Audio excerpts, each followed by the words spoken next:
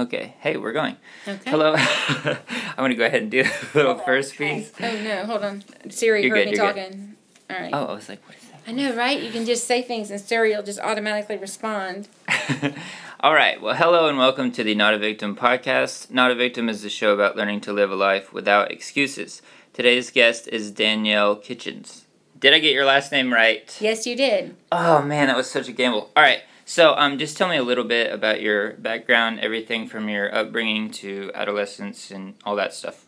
Okay. Well, I was born back in 1974, so that makes me 43 years old. Actually, 44 next week, so I'm still holding on to 43. But I was born here in Milledgeville, actually. But, and my parents were very young when I was born, and I was the firstborn, so they were still kind of stuck in their party mode back then. So for the most part, I was raised by my grandparents. And then we moved to Jacksonville when I was 4 years old. My dad had actually gotten locked up when I was about 3 years old, and my mother and my grandparents and I moved down to Jacksonville. We lived down there until I was actually 24. So I spent my entire adolescence in Jacksonville. My father got out of prison when I was about 6, I suppose. So I lived with them, and then I had a sister and a brother come along. But my parents still really didn't want to grow up, and we were all about 6 years apart, me and my brother and sisters. And so I was pretty much the live-in housekeeper, live-in babysitter while they did their partying. And it was, for the most part, a lot of drinking, a lot of pot smoking, and every now and then I would see him doing other things, some cocaine use. One time I even saw my dad with a needle hanging out of his arm when I was about 12. That was probably the most traumatic experience I had with the, experience and the drug use in the house. So when I was 11 or 12, I decided it would be best if I went and lived with my grandparents, mainly because I was their baby girl, and they spoiled me rotten, and they were pretty well off, so I pretty much got whatever I wanted. And we lived at the beach, so it was the perfect lifestyle. It was the perfect home life. I was the only person there, so I was the center of attention. And my grandfather never had any children, so I was his baby girl from birth. I was his first baby, so I was his pride and joy. And like I said, we lived at the beach, and it was just the perfect life. Growing up, I went to a great high school. I had great friends, but I didn't have the Lord. And, I thought I had everything from a very early age, but it wouldn't be until, late in my 30s when I would realize that I had always been missing something. But we'll get there in a moment. Let me backtrack a little bit. Yeah, keep going.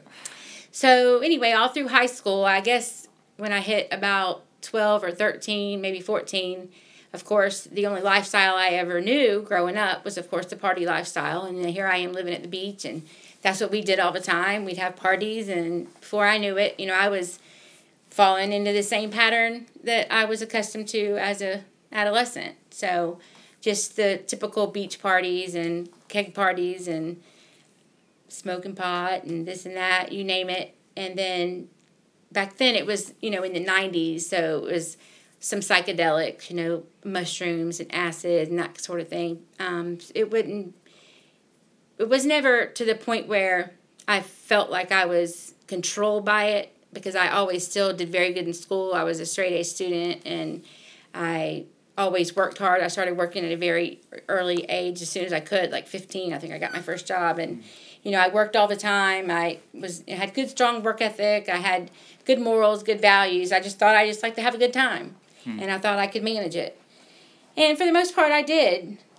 But then when I got to be out of high school, I guess, was when it started to get a little bit worse, just partying all the time. I would work. I was working 2 jobs, but I basically worked just to make money to go out, after work and stay at the bar till 2 or 3 o'clock in the morning. And I was always, looking for companionship, and I never really had a steady boyfriend. I did, for a few years in high school, but for the most part, I just, went from person to person and just always searching for love. And the best way I knew to find that love was, of course, through my sexuality for the most part.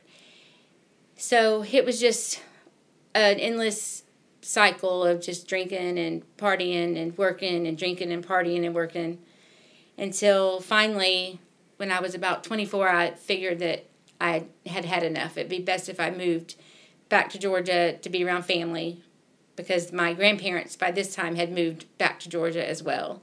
So I had been in Jacksonville for about 3 years by myself after they left right when I graduated high school. So that would be when I was 18, and I moved back when I was 23. So that's when I decided to move back to Georgia. I was working at Publix supermarkets, and I was in management, so I had a really good job, and I was doing well, but still liked to drink a lot and have a good time. That's what I thought having a good time was about. And still, didn't know the Lord. And still searching for love. Still, I would, throw myself at different managers that I was working for, or whoever, would basically give me attention. I mean, I was the fun girl. I was the person that people liked to hang out with. I wasn't the person that anyone wanted to be in a relationship with, so to speak, if that makes sense. Yeah. Tell me about how you wound up in a wheelchair. Well, then so maybe you're getting to that part. Yeah, I'm sorry. I may get a little sidetracked, and if I kind of get off topic, there's no way it has to rein me in a little bit. However you want to go is fine. But so by the time I was 30, I still hadn't really found anyone, and of course I had been wanting to have kids, and I was like, well, gosh, am I never gonna find the right man? I had thought I was in love a couple times with a few different people that I had met at work, but it never worked out. But then my sister invited me to go spend the weekend at a cabin that she had, and a few other family members were going to go there as well. And they called me and let me know that a friend of ours that we had known all of our life, he actually grew up next door to my grandmother, in my dad's mother that lived here in Georgia, had grown up next door to her, and wanted to know if I minded if he came along. Well, of course I didn't, because I'd known him my whole life, and he had actually just gotten out of prison. He had been in prison for a couple years, and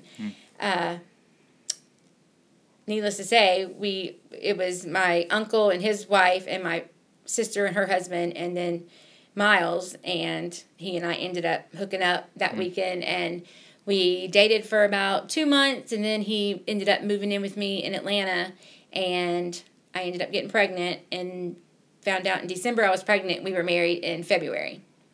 And then my son was born in July. But he had an issue with drugs before he went to prison. And, of course, that habit just creeped right back up. He was more into, meth and cocaine and stuff like that. And I really had never...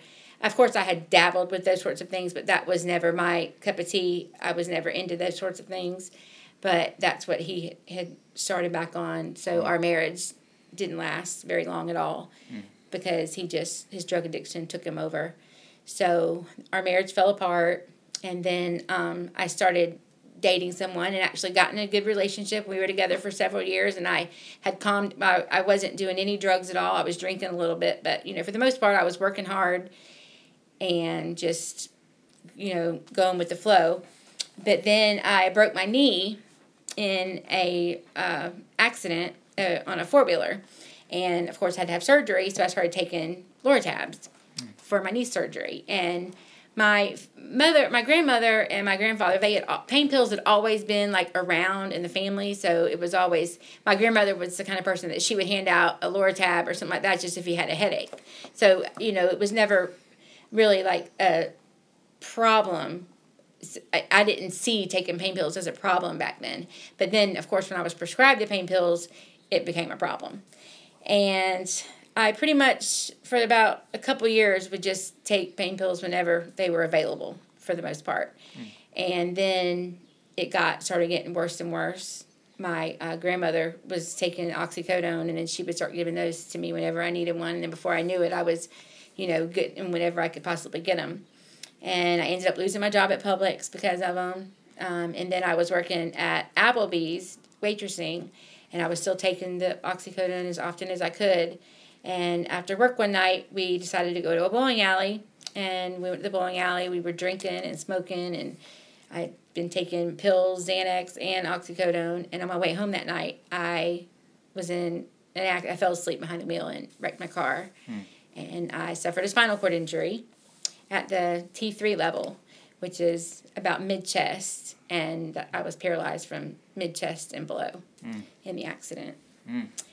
So I spent about 3 months at the Shepherd Center in Atlanta and went through rehab there, and of course, coming into the terms with the fact that I would never walk again.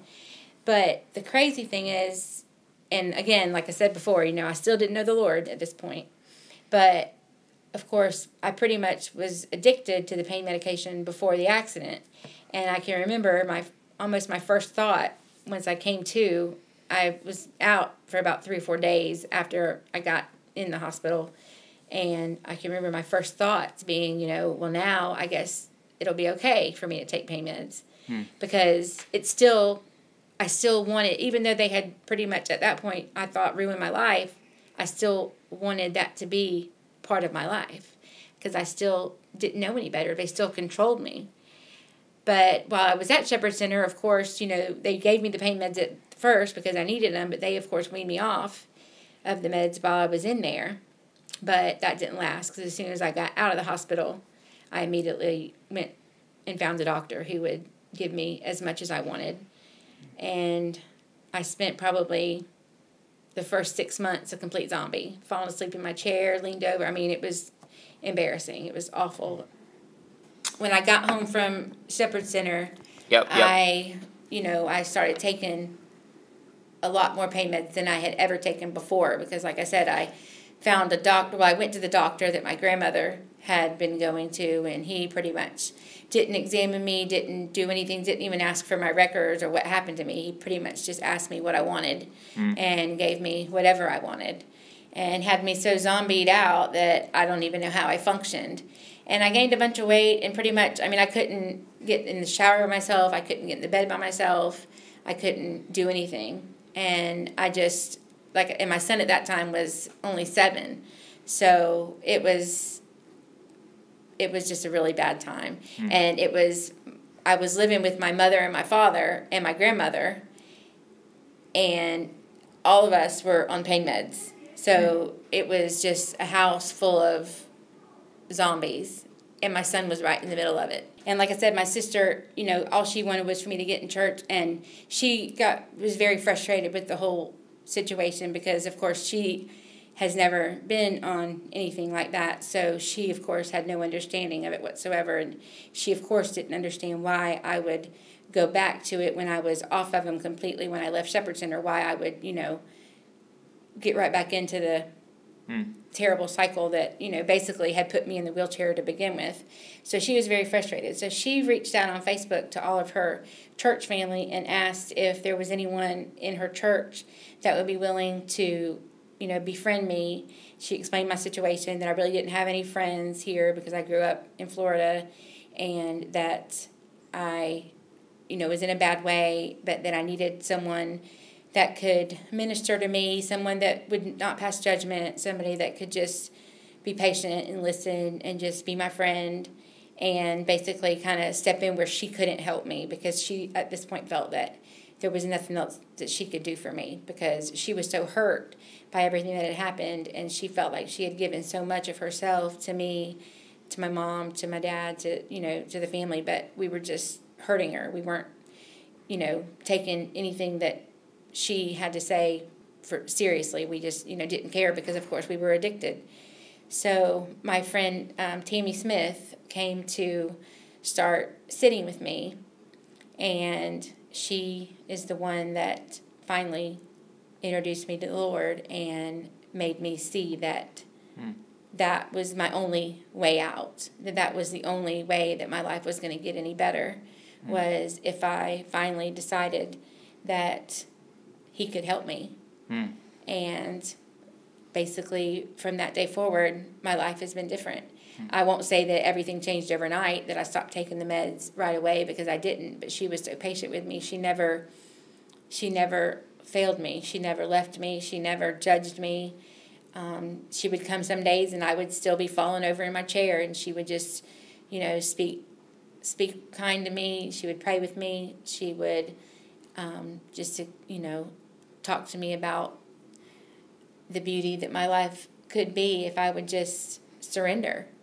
And that's what has your, that's amazing. What has your relationship with God looked like as far as you've had this major personal tragedy that you're in a wheelchair and paralyzed, from the waist down or whatever, and somewhere around that time is the time that, God enters the picture for you, where there's a lot of, within people that don't believe in God, they tend to say, like, if God exists, then why do all these negative things happen? Why do all these tragedies happen?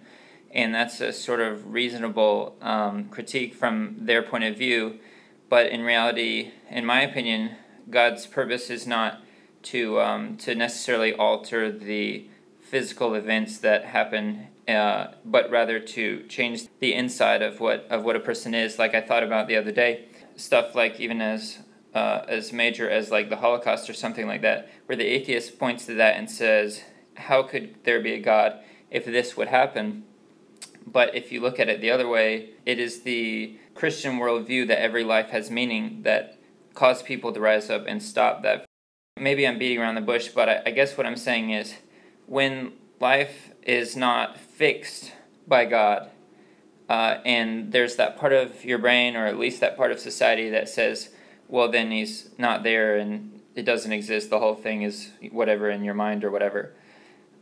Just what is your relationship to that? Because I know for me, it's a thing that I think about a lot, and I don't, there are a lot of struggles you have that I don't have, and probably vice versa, but just as your relationship to God, what is that like? Last thing before you answer the question, the other reason I feel the way I do about this topic is that a couple of years ago I went through a season of depression and became suicidal, and through being suicidal I met God in a way that I never knew before that, and I started experiencing the most warm, free, just wonderful, beautiful internal experience that I'd ever had. I've never had any experience quite like it since then, and definitely not before that. And I just felt all the weight of all the guilt, of all the things that I was holding on to being lifted off me. And during that time, as that was happening, and as I was having this mountaintop experience, I never even thought about the things in my life that weren't right, and nothing in my physical life got any better. But it didn't matter. I was so in a different place internally due to the forgiveness I'd experienced that I almost didn't really care about anything else. Just any and all thoughts on that? Well, you've pretty much summed it up for me. Everything that you said is exactly what I experienced for the most part. But I always knew there was a God. I said I didn't know God before, but I always, my parents, my grandparents were Christian. So my grandmother on my dad's mother, she's always been a strong Christian woman. And so I always knew there was a God. I guess I just didn't have a personal relationship with God. So I never blamed God, for putting me in the chair, so to speak. I always knew that it was my actions that put me in the chair. So I didn't blame God. I was never mad at God for, what had happened to me. I was mad at myself, I guess, beat myself up for it. But once I was introduced to the Lord, it's the same way. Once I laid it all down, it was like a peace came over me that I had never experienced before. And I realized that everything that I had always been searching for, I was always searching for this great love. I was always searching for someone to love me, to pamper me, to wrap their arms around me, make me feel safe. But once I was introduced to the Lord, I realized it was like an aha moment that great love had always been there. I always had that love that I had been searching for. I was just looking in the wrong places. And that the Lord loved me more than any man ever could. And that, that safe place, that, perfect life that I always wanted was always right within my reach. I was just afraid to cross that bridge, so to speak. But once, I feel like, why do you think that was? Do you think you were afraid of God because you thought he was angry with you? Or do you think it was just out of convenience that if you did start believing in God, you would have to stop doing certain things? It didn't appeal to the lifestyle, didn't appeal to me because all I ever knew was the parties, the drinking, the party lifestyle. That was what was fun to me. I would see people talking about going to church functions or this and that. That didn't appeal to me. It didn't seem fun. If I go to these functions, I'm not going to be able to drink. I'm not going to be able, how are we going to have a good time? Right. If people, what are we going to do? Sit around and read the Bible all day? That just didn't appeal to me. Right. So therefore, I enjoyed being around Christian people. Right. I went to church, but I never went to church because I wanted to go. I went to church because somebody else wanted me to go. Yeah. That's such a common thing for everyone who is a believer, and certainly everyone who isn't. They think it's this thing where you come in and then they tell you don't do any of that stuff you like doing, and a lot of churches are that way, and and they're partially right. But true Christianity is, hey, you can do anything, but who do you want to be? And I think about there's a scripture that Paul wrote saying all things are permissible, but not all things are beneficial. And again, and that's like Bible speak or whatever, but he's basically saying you can do anything, but that doesn't mean you should do anything. And again, because we think it's in the Bible and it happened 2,000 years ago, we kind of go, yeah, whatever. But then I started thinking the other day, Paul was a guy that had murdered people. He might have raped people. He was a guy who had really done some evil things. And so for him to say this held some weight, that he was saying, you can do anything. But where do you want to wind up? It's my opinion that your short term is either going to inconvenience your long term, or your long term is going to inconvenience your short term. And it's up to you which one of those things is more important. I think about problems I've had with church as a whole, or with the church that I'm attending, and problems that I see other people have. I see like a reoccurring pattern when I listen to people have problems with church. It always usually comes down to one core element, and that is an abuse of power. When you see someone in leadership anywhere and you see them abusing their power by either pretending to be more spiritual than they are, pretending to be more holy than they are, and using God as a scapegoat to cover up their sins, it's just really unattractive because you're seeing an abuse of power, and it makes you want to reject that. Whereas Scripture, Scripture itself would not allow any of those things that pastor is abusing or that leader is abusing, because Scripture doesn't make caveats for anyone. And I think about this all the time where sins that are normal to me are like my pet sins, so they're fine. When I look at them, I think, oh, those are fine.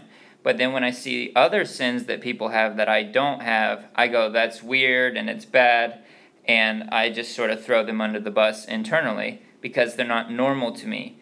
But normality has nothing to do with how moral something is. It just means you've done it a lot of times. So have you ever had a season of life that you thought you would never get out of as a mental state? I ask this every time because of years ago when I went through depression and feeling suicidal. I there was a part of me during that time that felt like I would never get out of it, that I will always stay in that frame of mind. Have you ever had a season like that? I mean, I definitely felt like, especially after my accident and I was still taking the pain meds, even after I, was introduced to the Lord and developed a relationship and was coming to church religiously and, completely gave my life over to God. I was still taking a low amount of pain meds because I was still in a certain amount of pain, and because I was afraid of not having the medication because of going through withdrawals or whatever. But I wasn't taking the medication to be impaired. I was taking it just as needed. But I felt like I was never going to be able to get out from under the medication, that this was going to be something that I was going to have to live with for the rest of my life. And through the grace of God, I've learned over the last few years that, that's not the case, that as long as I have a strong will and a strong mind, I have been able to wean myself down off the medication to a point where, it's as low as it can most possibly get, where I can still be comfortable to, because I do have a certain amount of residual pain left over from the accident, but I'm not in denial to the point now where I use that as an excuse to use medication. Right. What do you think the drugs or medication, what do you think it helped you not think about? Oh, I thought that it would take the pain away in my mind, so to speak, just kind of keep me in denial to the point where it would numb the pain to the point where I felt like basically my life as I knew it was over. Now that I was in a wheelchair, people didn't treat me the same. I didn't get invited to the same kind of places because, of course, at that point it was like I was an inconvenience. Everyone always had to make certain accommodations if I were to come along because, it wasn't as easy as just inviting an able-bodied person to go somewhere because, certain accommodations would have to be met, whether it be an accessible place that I could go to or if, go on vacations or this and that. I can't go everywhere that everyone else can go. I can't just hop in any vehicle and go for a ride. If I want to go somewhere, of course, I have to have a certain van to be able to go. And, it's inconvenient and it's frustrating at times because life I can't just pick up and go on the spur of the moment like I could before. And that's very frustrating. So I would use the medications to kind of numb that reality and kind of some sort of peace of mind that I was still able to do something, had control over what I did, if that makes any sense. Mm-hmm. That I still could make decisions as to if I wanted to have fun or not. Because, I felt like if I took a certain amount of medication that, I would feel better. I would, it would put me in a better mood. Or, but really, in reality, all it would do was just put me to sleep for the most part because it doesn't affect the body the same way when you're only dealing with, half of your body that it's affecting, and I can't get up and walk it off or whatever. So therefore, it would just, for the most part, knock me out. How has your opinion on fun and goodness changed over the years? Well, now, my idea of fun is nothing. Now when I'm around people that are partying and drinking and hooting and hollering. I mean, it's just, to me, it's just nonsense. Now I see them and I'm just like, depressed. Right. I'm like, golly, it's sad. It makes me sad because I see them acting like buffoons and. Well, I see people running away from something. Right. And when I believe that the people could beat the thing they're running away from, it like saddens me a little bit that they are. And then also, some of the times, it's people who would, of course, beat me up about my addiction to pain meds. They would always give me a hard time about, oh, well, you need to stop doing this. You should see yourself. You should see the way you look over there, falling asleep, nodding out, yada, yada. But then I turn and look at them, and they're doing shots and, taking their clothes off and falling all over each other and this and that. And I'm like, how do you see yourself any differently than you were beating me up about this when you're just being a hypocrite? Because and that goes back to like people's sin being normal to them. I would say that one of the problems with hedonism, with the idea that if it feels good, do it, and live for today, all that kind of stuff, is that it takes meaning away from the thing that it frees. So let's take sex or whatever. The hedonist believes have sex with whoever at any time, regardless of the circumstances, be purely led by the feeling of that moment. Whereas if you look long-term over the life of someone who lives that way and look how void of meaning sex is in their life and how it has led to a level of loneliness, where now look to people that think totally the opposite. By choice, they choose to, all right, let's really be intentional about this. Let's not just throw this around. This means something. Being this close to someone means something. And look at the joy in connection and closeness that group of people has as a result of sex. Whereas, again, people that have supposedly freed it, it is free, but it also is completely meaningless. Have you ever gone through a season of anger and resentment, and how are you not there now?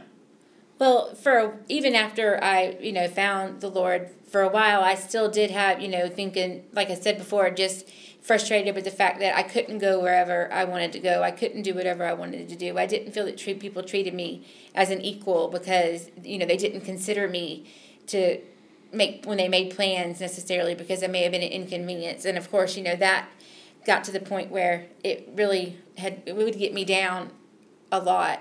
But now I've come to the realization that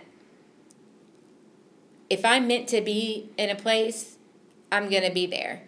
That if I can't be there, I'm not supposed to be there. God doesn't intend for me to be there. Now my entire view of life is completely different. I mean, if I could go back to being completely able-bodied again, I would never do it, because my physical walk on earth is nothing near as wonderful and as full of joy and grace as my walk with the Lord now.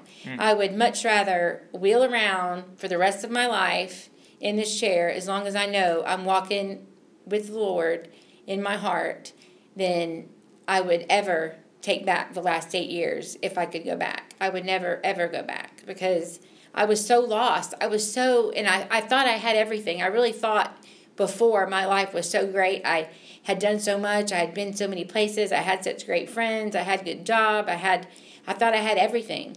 But in truth, I had nothing. Like you were touching on earlier about, with sex and so forth. I mean, I basically, did that. I laid down with whomever I could, just because of the act of doing so, and to try to get a certain love and respect out of someone, when really I was just getting the complete opposite. And it does sadden me that, I haven't been able to experience that closeness in my lifetime yet, and I'm already 43 years old, and I haven't experienced that closeness because I did throw away so many years of my life with the thought and the idea of sex just totally twisted, because it wasn't all about, a special, wonderful closeness that two people experienced together. It was all about what I could get out of the situation, so to speak. But just the fact that now I'm my walk with the Lord is so much better than anything I ever could have anticipated for my life to be in before. And the fact that I get to raise my son in church. My son's been in church now since before my accident. My sister would bring him to Sunday school and to, always over the summer he would come to Vacation Bible School and so forth. But ever since the accident, he's been completely involved with, children's ministry and now the youth. And it is so wonderful to me, and it warms my heart so much to know that he isn't going to experience the things that I've experienced in my lifetime, because he's always going to know the Lord. Right. And one of the beauties of being a believer is that your life is tied into a much bigger story that goes on if you live or die, that goes on regardless of what happens on earth, that it is about God showing every human his affection for them, and doing that through believers. But and in a way that if you're not a believer, you kind of don't have that experience. That, like, we're in a church right now, like I could go upstairs and find some 50-year-old guy, and we have this very deep thing in common. Even if his life is nothing like mine and we have nothing else in common, we have this very core sort of alignment in who we are and what we believe and why we're alive and why we'll die. And there's something just really beautiful about that. I'm reading a book right now about depression and about how in today's world people are just immediately given pills. And the last chapter I read was about how even if you just had a loved one pass away, like a son or daughter or father or mother or a spouse or whatever, even someone who had someone die in the past week, they'll go to the doctor will say, all right, you're really sad and depressed, and they'll immediately start putting them on pills. The assumption is that their brain is broken, that their serotonin levels are too low, and that's the only cause for depression, and that it's not to do with external factors. I don't tend to believe that. I actually believe that in general, it's to do with your life maybe not going the way that you had planned, and this grieving process of the difference of seeing where you thought your life would go, seeing where it did go, and mourning the loss of, who you thought you could have been.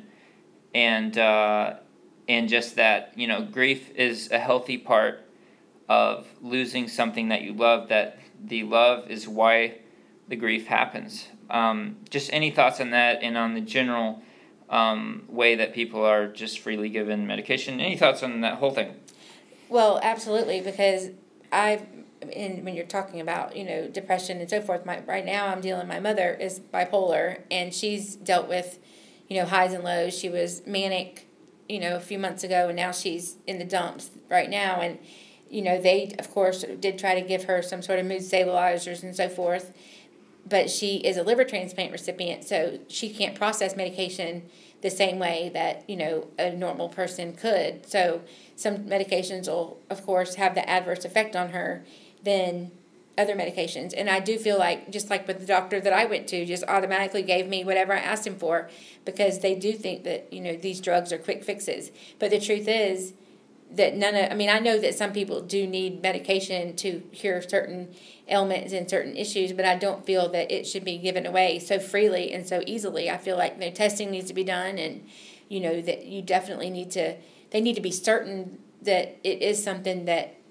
there's a problem with their chemical imbalances or so forth, that right. These medications will help, because I feel that if they don't really need the medication, all it does is cause an addiction rather than right. help them with and the I problem. Think, it's just like any other vice, where if you're using it to get away from a problem, the assumption there is that the problem is too big that you can't do anything about it. You can't actually fix whatever it is. And again, either because of faith or whatever, I tend to believe that you can fix that thing, or you can at least get a lot of clarity about what is within your control and what is not within your control, regardless of the problem you're facing. Because I believe you can face it and you can beat it, I tend to not buy that you have to escape it or that you even should. When I had to decide that I wouldn't live as a victim, I realized it was a process. It wasn't even really a moral thing. It was a process of elimination. I either whine and whine and whine and then die, or don't do that. And those are the only options, really. When was the turning point for you that you decided, I know this, regardless of the situation, I'm not going to live as a victim in my head? When I finally, after my grandmother died, I decided, my friend Tammy, that of course was the person that introduced me to the Lord to begin with, she encouraged me when my grandmother was getting sicker to, it was time for me to get my own place. I needed to, get out from under my parents and my grandmother, because I was pretty much caring for them anyway. I was paying all the bills. I was doing everything, and I was enabling everyone. So she said, it's time, Danielle, for you to get your own place, move out with your son, and be the mother that you need to be, and take your life back. And that's what I did. We got our own house, and we've been on our own for going on 4 years now. And I, at that point, decided that I have got to pick myself up and move myself forward and be the mother that Trey needs me to be the person, make the most out of the rest of my life. I'm only 40, I was only 40 years old then. And, so therefore I still have half of my life, hopefully, left to where I can make a difference. And my old life is gone. My old life is over. As far as I'm concerned, I was born again. I started a brand new life at that moment, and I've never looked back. Absolutely. On that note, Danielle is going to be joining me, and she's going to be helping me make the podcast. I wanted to get her story first, but she's just going to be helping me create this thing, and she listened to several of them and is just really on board with the mission of what it means. And I'm just really excited to have her working with me. She's going to help me make it consistent, and I want to have it to where I really never miss a week. Thank you so much for your time. Danielle, thank you so much for joining me. And we will see you guys next week. Okay, enjoyed it.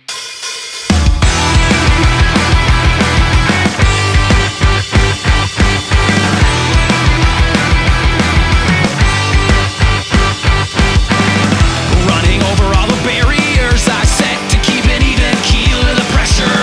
Flooding over into basements, getting wet inside, and I've fallen in trouble with all my plans and good intentions. Is there a momentary let up? I can't breathe or